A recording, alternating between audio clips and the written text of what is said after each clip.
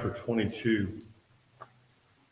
We will continue our study through the Gospel of Luke, and just keep in mind if there are any of the messages that you have not been able to keep up with or were not here, we strive to put those messages on our website at cbcws.org, which is, again, just initials, Cornerstone Baptist Church, Winston-Salem. And you can always go back, and even if you were here and you would like to go back and review the messages, we try to do those. And it will keep you engaged with the study as we've been working through the gospel together, even though there's been at least 4 of us that have been preaching through together. With that, we're thankful that the Holy Spirit who inspired the word is the same one who teaches us, regardless of who he uses to speak on a particular Sunday. But anyway, as Pastor Charlie used the text, much of it from last Sunday regarding Christ in the garden, as well as the foretelling of Peter being sifted by Satan, we will continue through chapter 22. We'll begin our study today in verse 47. We'll be talking primarily about 3 individuals. Most of the time we focus on 2. We have a tendency sometimes to forget that Christ is in the middle of all of this, but we focus when we come to this passage of Scripture on Judas and Peter, 2 individuals that have brought, to some degree, some shame upon the following of Christ. Kind of reminded me of an article that you may have also seen over the past week, where there's over a $100+ million campaign to seek to fix Jesus's brand from follower damage. There's over $100 million in a Christian advertising campaign that has been blanketing cities across the United States and online, with organizers claiming to redeem Jesus's brand from damage allegedly inflicted by some of his followers.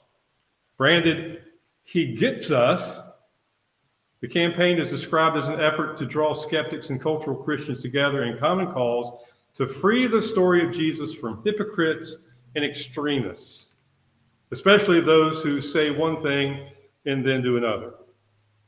The campaign states it's not affiliated with any church or denomination, which is good news, because any of us who would like to join does not have to, agree to a statement of faith or any particular doctrines in which they would hold forth as to what Jesus they're referring to, trying to redeem from those of us who are extremists and those of us who are hypocrites and tainting Jesus's brand. Interesting that even a fallen world, as sick as our culture is, we're so bent on making sure we eliminate all of the issues. And perhaps maybe, and this would be my little jab for those of you who are on social media. For those of you who are on social media, you probably recall that there's many times in which you edit everything that you publish because you are going to make sure that no one sees any of the flaws unless they're funny. And even then, that's to demonstrate something positive, because that's just what we do. Even as sinful and as sick as we are as a culture, we seek to keep from publishing those things which would embarrass us, even in a world in which we've lost the definition of shame. We seek to present that which is problem-free.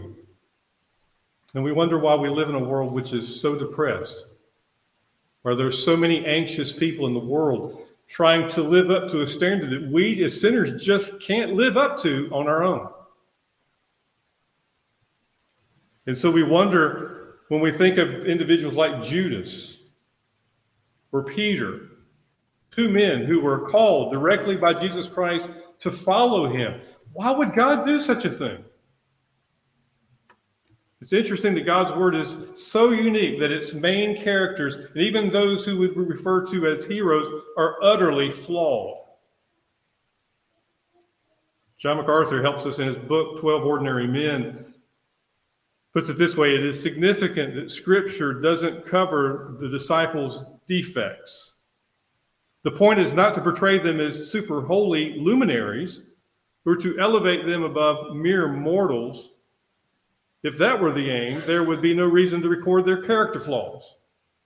But instead of whitewashing the blemishes, Scripture seems to make a great deal of their human weaknesses. It's a brilliant reminder that our faith should not be in the wisdom of men, but in the power of God. You see, God does not shudder or back away from using defected people in his plan. Rather, he actually uses them as examples for those of us who share in their utter imperfection. Don't forget the words of Paul to Timothy in his first letter. As he was introducing the letter, he says that this word is something that is faithful, something that's worth you considering, that Jesus Christ came into the world to save sinners, of whom I am chief, that I'm foremost. But Paul says he found mercy for this reason, that as the foremost, or as the chief of sinners, that Jesus would be able to demonstrate his perfect patience as an example to all of us who would come to know Christ as our Savior. You see, this is what God does. We even alluded to this back last week. As Tim was going through the Equip Hour, talking about how God uses, why did God make them go through the wilderness? Why did he take the hard way? Why does it just make it simple? Why does it just quickly fix issues? Pastor Scott even alluded to it last week. Even when we talk about prayer, we get frustrated sometimes, right? Because if we pray like Jesus asked us to pray, then why don't we have simple, problem-free lives? Well, we don't have to look much further than Jesus' ministry in and of itself. Remember when the disciples in Christ were going and they found a blind man. And the question was, well, Jesus, is this guy blind because he sinned or because his parents sinned? Well, what was Jesus' response? It was neither. This man was born blind for the glory of God because I'm going to heal him. Similarly, when you think about Lazarus, one that Jesus loved, word had been sent forth from Mary and Martha, his sisters, to Christ saying, Lazarus is about to die. You need to come quickly and help. And Jesus intentionally delayed for 4 days. Why? Because he didn't love him? Because he didn't want Lazarus to die? But what? Because he wanted to show God's glory in raising him from the dead. You see, these are, while we can think of these examples, still make it very difficult, but we're reminded even of Job's words. After his ordeal in chapter 42, Job says to God, I know that you can do all things and that no purpose of yours can be thwarted. Who is this that hides counsel without knowledge? Therefore, I have uttered what I did not understand, things too wonderful for me, which I did not know. Similarly, Paul talks to us in Romans chapter 11, where he says, oh, the depth of the riches and wisdom of God, of the knowledge of God. How unsearchable are his judgments and how inscrutable his ways. For who has known the mind of the Lord? Who has been his counselor? Or who has given a gift to him that he might be repaid? For from him and through him and to him are all things. To him be glory forever. So we scratch our heads from time to time and think, how does someone like Judas or Peter have anything to do with the plan of God? But yet we read these reminders from Scripture and we see these examples from Scripture to understand that's exactly what God is up to. He uses these things to encourage us in ways that we would not set forth ourselves. We would not plan salvation. It would require a perfect, holy, righteous God to suffer and to die for our sin. We would not choose to go through the sufferings of this world, knowing that one day they would not be worthy to be compared with the glory that will be revealed to us when Christ returns. And Jesus was not distracted by these types of things either. He was focused on the ministry that God the Father had provided for him to accomplish. Luke chapter 9 reminded that Jesus said to his disciples, Let these words sink into your ears. Now, we might not use that phraseology very often, but Jesus used it here, the only time that we find it in the Gospels. But let this sink into your ears. In other words, intentionally put this where you will hear it. The Son of Man is about to be delivered into the hands of men. This was in chapter 9. We're in chapter 22. Jesus never deterred from that which he knew to be God's will. And he wanted to make sure that those who were listening to him teach, let that sink into their ears. Let it remain there and think about this thing. What? That the Son of Man, that Jesus is about to be delivered into the hands of men. Why? To die. Why would he die? For our sins. And from this point on, Jesus on multiple occasions reminded his disciples of that very mission. And he wasn't going to be deterred. So we come to the passage of Scripture in verse 47 today, where we focus on the fact that the Son of Man goes as it has been determined, as we read in verse 22.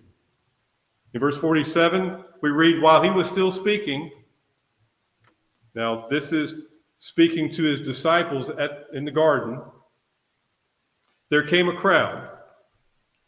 And the man called Judas, one of the 12, was leading them.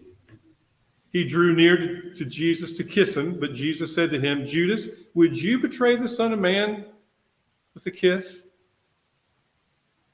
Remembering those words from verse 22, but behold, the hand of him who betrays me is with me on the table. For the Son of Man goes as it has been determined, but woe to that man by whom he is betrayed.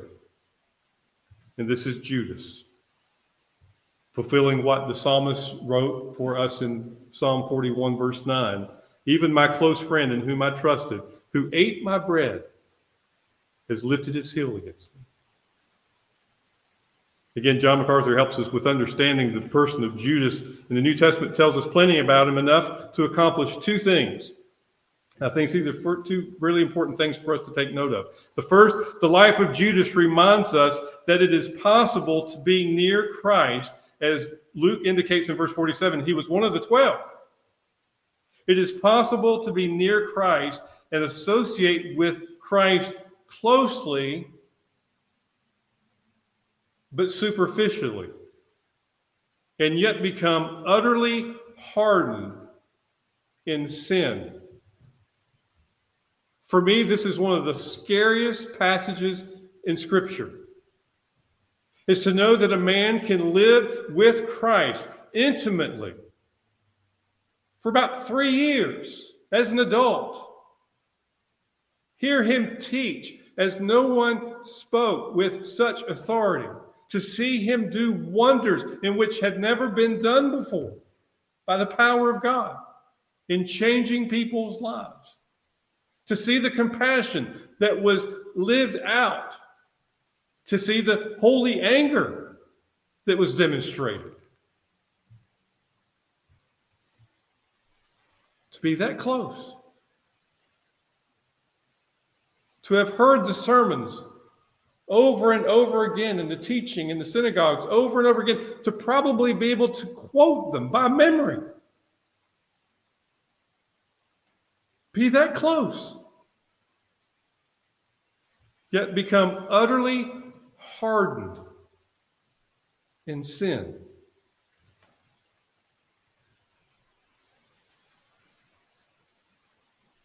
It makes me think of just how many people are there that grew up just like I did. Going to church every week. Better, going to church at least 3 times a week. Going to Sunday school, going to vacation Bible school, hearing over and over and over the narratives that we teach that Judas was personally an audience of. Yet be so far and be utterly hardened in their sin. The second thing, as MacArthur continues, Judas reminds us that no matter how sinful a person may be, no matter what treachery he or she may attempt against God. The purpose of God cannot be thwarted. Even the worst act of treachery works towards the fulfillment of the divine plan. God's sovereign plan cannot be overthrown even by the most cunning schemes of those who hate him.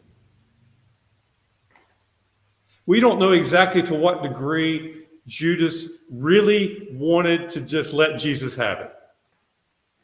We don't know how personal it got. We don't have revelation in God's word to tell us exactly what the personal intent of trying to just utterly destroy Jesus was in Judas's life. But it was sufficient for him to sell his soul for a bag of silver.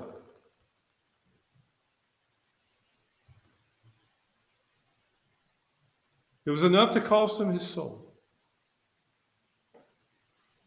And while we know that the world in which we live, there are many others who make it very clear that their intentions are much more serious than what Judas may have ever had in mind. Because at least in Judas's life, the other gospel teaches us that at least at the end of his life, he regretted what he did to the point where he committed suicide. There are many in the world today that mock and scorn the name of Jesus Christ such that they cannot obliterate it sufficiently. But rest assured, no matter how treacherous the attempts are,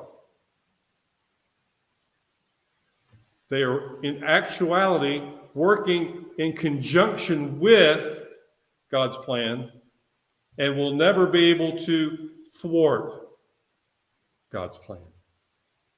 God is sovereign. And even though Judas seemed to be the one who was going to ruin it all for those who are following after Christ, it was simply part of God's plan,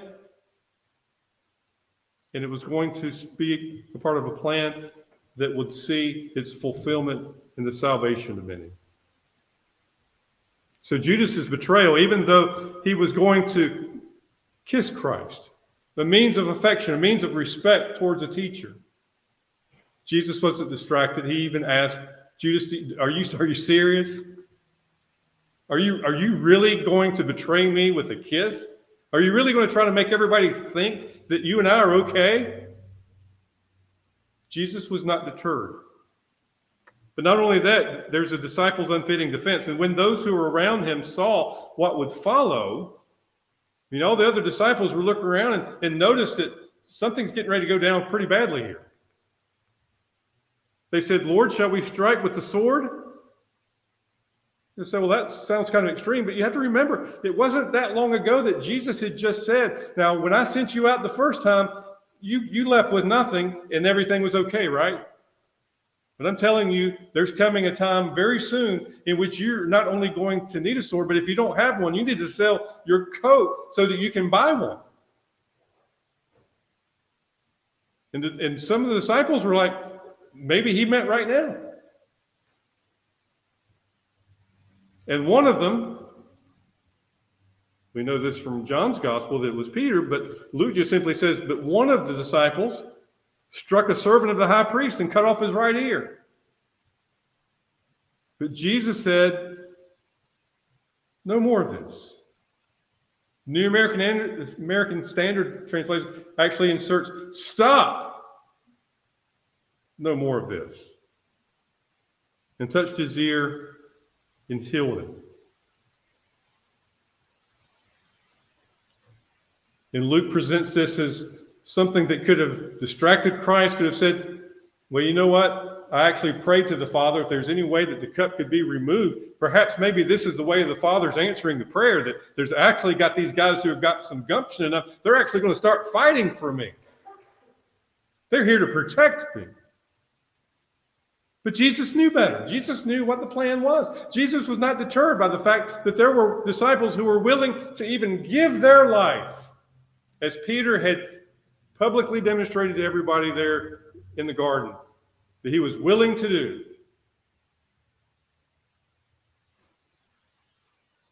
But as Matthew records, Jesus said, put your sword back in its place, for all who take the sword will perish by the sword. This was not a time for the disciples to die.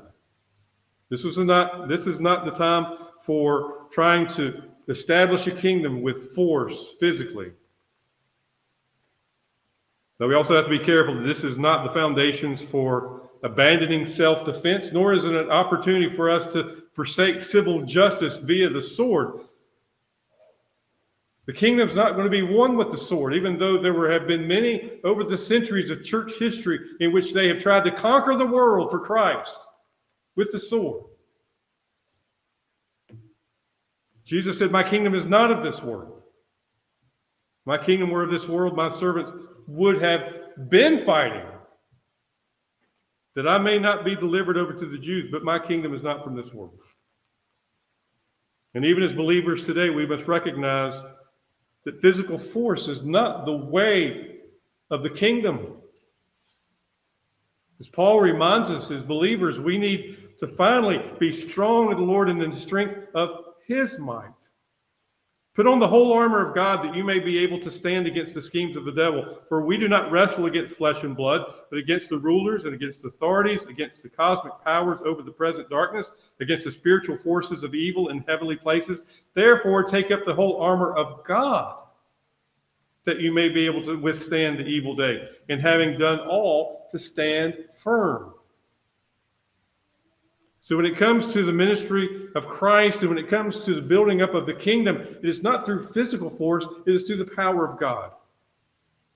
And Jesus is not deterred, even though he could have taken this out and saying, "You know what? Okay, guys, have at it. I've been waiting for you to finally put up a defense for me. I've been finally waiting for you to take up for me when they came to me with all these schemes and all these different ways of trying to throw me over the cliff and take my life." But no. He understood what the ministry was all about. And then thirdly, here in verse 52 and 53, then Jesus said to the chief priests and officers of the temple and elders who had come out against him, "Have you come out as against a robber with swords and clubs? When I was with you day after day in the temple, you did not lay hands on me. But this is your hour and the power of darkness." Jesus, even in facing what he was going to face for the next 24 hours, is still able to chide. Oh, so now, even though you've had all these opportunities for me to be out in public, for me to be easily arrested, for you to be able to make charges against me, now, when everybody else is asleep, you sneak out with your clubs and your pitchforks and your torches like I'm Frankenstein or something, and you're going to come out and get me when no one else is looking? Are you guys serious? Again, he understood what was about to take place. He understood that this was their hour. This was their time. And for the next 24 hours, they would have their way with Christ. The greatest injustice that could ever have been imagined or ever will be took place at their time. But as one commentary put it, Jesus amazingly, with his amazing majesty, flashed for a moment as he spoke to Judas a stinging rebuke, to Peter with a command and instruction, and to the arresting party in righteous protest. He understood what was going on. He understood it was all according to the divine counsel of God. He understood that God, as he himself, the second person of that triune God, is sovereign, and that his ways will be accomplished according to his will. Jesus is concentrated on his mission. He was going out, the Son of Man, as it had been determined. But we come to Peter. As the story shifts, having arrested him in verse 54, they seized him and led him away, bringing him into the high priest's house. And Peter was following at a distance.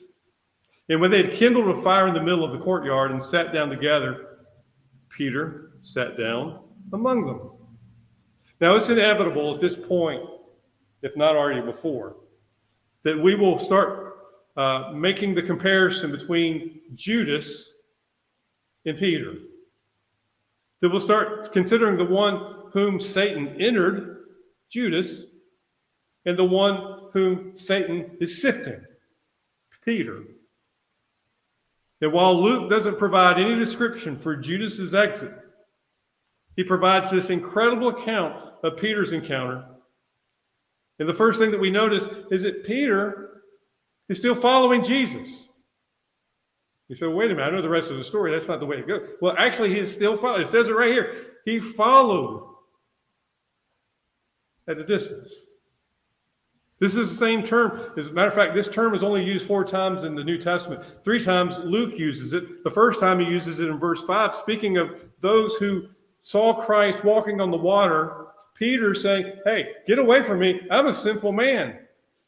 And when they had brought their boats to the land, they left everything and what? They followed him.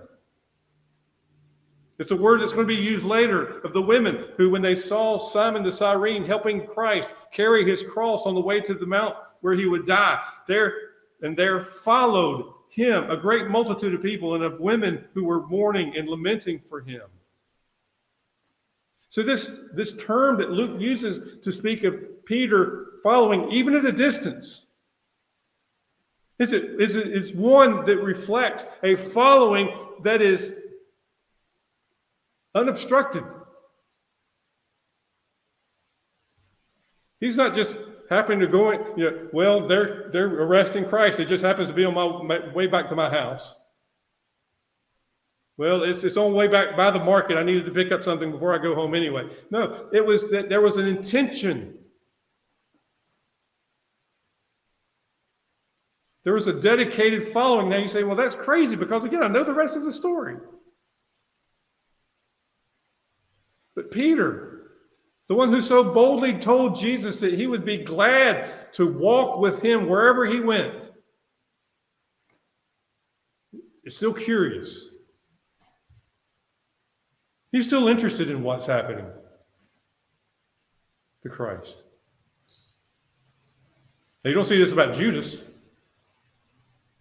Judas got his money and ran. Peter, there was still something that I got to see what happens. Now, again, he wasn't wielding his sword any longer. He wasn't trying to pick a fight, but he was following nonetheless. But that brings us to what we all know happens in verse 56 and following. Then the servant girl, seeing him as he sat in the light and looking closely at him, said, this man also was with him. But he denied it, saying, woman, I don't know him. A little later, someone else saw him and said, you also are one of them. But Peter said, man, I am not. And after an interval of about an hour, still another insisted, saying, certainly this man also was with him, for he too is a Galilean. Peter said, man, I do not know what you are talking about. You see, it wasn't enough that the darkness could sort of keep people from seeing him for who he really was. But it was like, as I grew up, even as an older person, enjoying watching Hogan's Heroes, whether you know that program or not. When they were trying to create havoc for the Nazis, they would often dress up like as if they were part of as SS officers, that they were part of the Gestapo, and they would interact with them. And even as a young person, I was like, why aren't they speaking English? How do they get away with that? Even though they're trying to make it sound like they're speaking English as a German person would speak it, that's not right. They would be easily detected, right? But they never were. None of the Germans ever picked up on the fact that these people are speaking English, that they couldn't be who they were trying to portray themselves as being. Peter didn't have that luxury. Peter could say all he wanted to. I've never known this man. Even his accent gave him away. They picked him out of the crowd.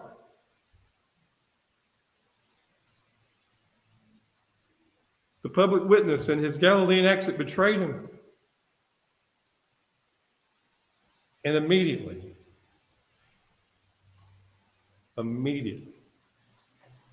while he was still speaking, the rooster crowed. Why did the rooster crow when it's not even close to being sunrise? If our roosters crow at 2 o'clock in the morning, something's probably going on. And they won't be crowing very much longer. One way or the other. But why did they crow? Why did this rooster crow after 3 times? Well, because Jesus said so, and Peter remembers exactly. And the Lord turned and looked at Peter. Now you have to remember, Peter's in the courtyard with all these other people. And the high priest's house would have been built in a square around this courtyard where everybody else was sitting around the fire. And there would be rooms and all around in the house. And in one of these rooms would be the place where Jesus had been arrested and taken for questioning.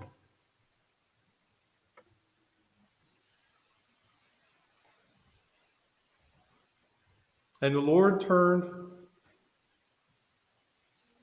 and looked at Peter. Have you ever had that feeling? Certainly not to this degree. Have you ever had that feeling where you said that you were going to do something and then you were caught not doing it, and then you just wish that person was not even there, and if they were there that they wouldn't even look at you? Husbands, have you ever told your wife that you were going to fix something a certain way and she knew that there was no possible way for anybody to do that, including you? And you not only did not fix it, but you probably made the problem worse? If you have, please tell me about it, because I've never done anything like that. But I can imagine that feeling would bring you to a point of saying, I don't even say it. I don't want to hear anything about it. Just don't even say it. But can you imagine the grief?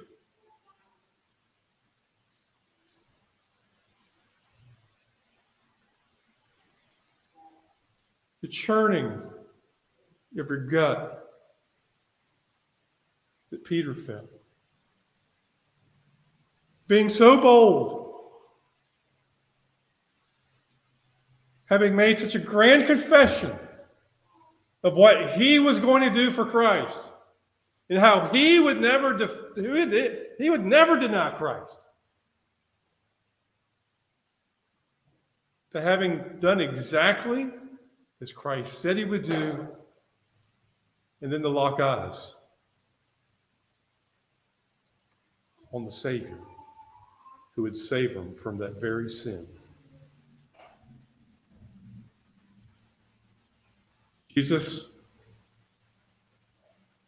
turned, looked at Peter, and Peter remembered the saying of the Lord, how he had said, before the rooster crows today,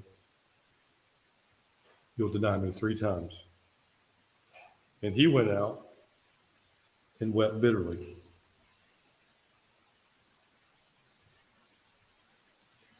The same term that's used of Jesus weeping over the city of Jerusalem, about how if they would just simply have looked to him. Here Peter weeps over his action. What a way to learn that Jesus' words are trustworthy. What a way to figure out that the Word of God is true and will be fulfilled just as God intended it to be. What a way to learn that what Jesus says is true. I wonder if he remembered all of the words. I don't think he did at this moment. It's obvious that he didn't at this very moment. But you have to remember, Jesus' words wasn't just that you would deny me 3 times before the rooster crows. But Jesus' words also included that when you return, you restore your brethren. I believe there would come a day in which he would remember those words. It wasn't right now. Right now, he was weeping bitterly because of his betrayal of the one who loved him so. And not only was Jesus aware of this act that Peter had committed, but when Jesus saw Peter in denying him, and ultimately throughout the rest of this ordeal that Jesus would go through over the next day, that Jesus was aware of every other time when Peter would fail. He was aware of every other sin that Peter would continue to commit. He would know in advance that Peter would be the one who would fall to peer pressure among the Judaizers and the legalizers and not stand fast with the gospel initially and need to be corrected by the Apostle Paul. He knew that Peter would be the one that just after a week of seeing the resurrected Savior would go back to fishing. But Jesus didn't take this opportunity to leave and walk out to the courtyard and say, Peter, I told you so, and guess what? Let me tell you how else you're going to fail. Because Jesus was committed to that which was his to do, as it had been determined. Let me ask you a question this morning. To whom do you relate? Hopefully, to some degree, all of us can relate to Judas. That there is at least a point in our life where we can remember we knew who Jesus was. We knew facts about what Jesus did. We knew the importance of why Jesus was here. Didn't matter. We may even associate ourselves with it. We may have even identified with goodness. We may have even shared and communicated that very truth. That we were just as far from Christ than Judas in our sin.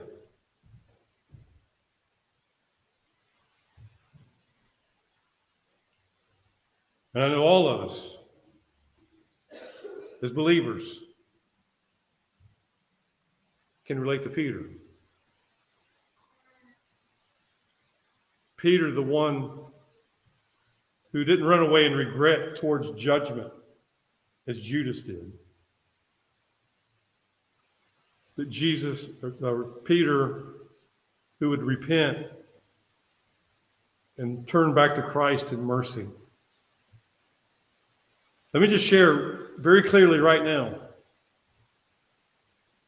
that mercy is still there for you today. Just as the Apostle Paul mentioned, as I quoted earlier from 1 Timothy chapter 1, Christ came to save sinners.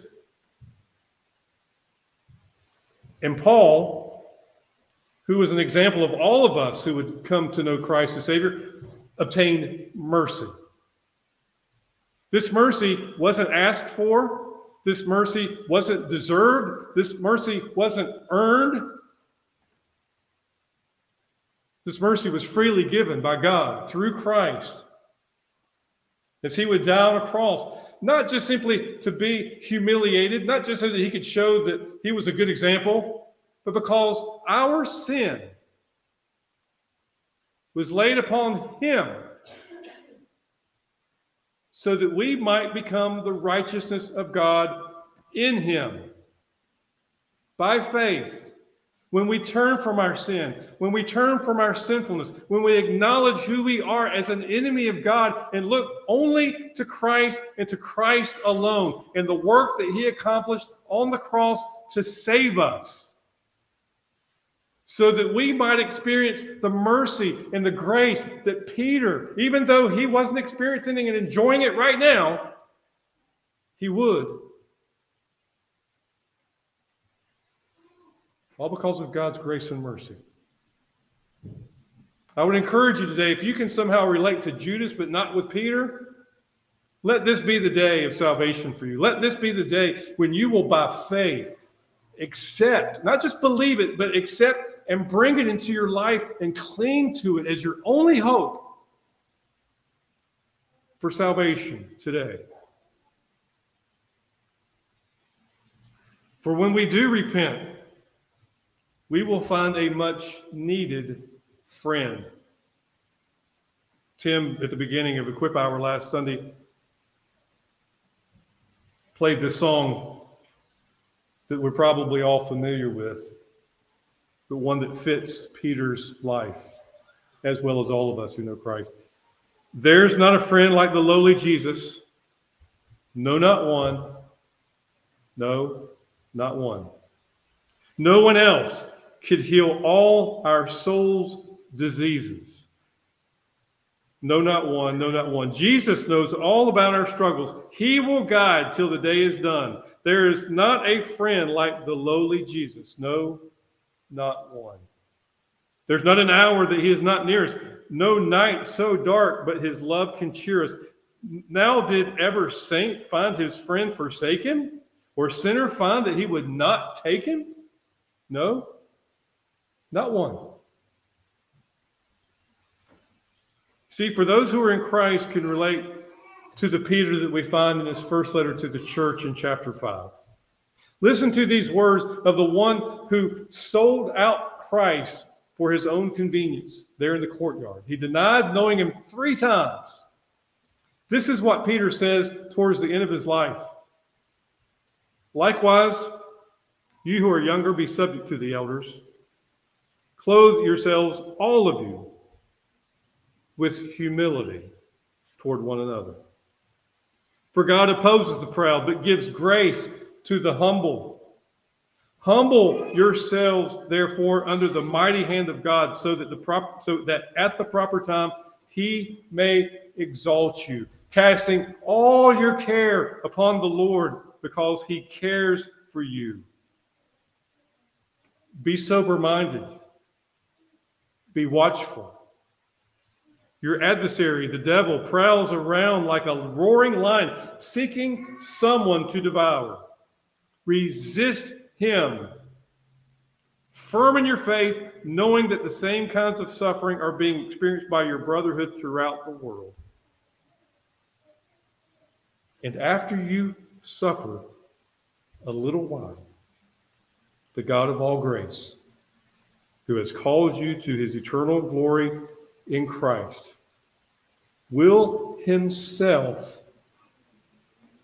restore, confirm, strengthen, and establish you. To him be the dominion forever and ever. Amen. Let's pray. Gracious God, we are thankful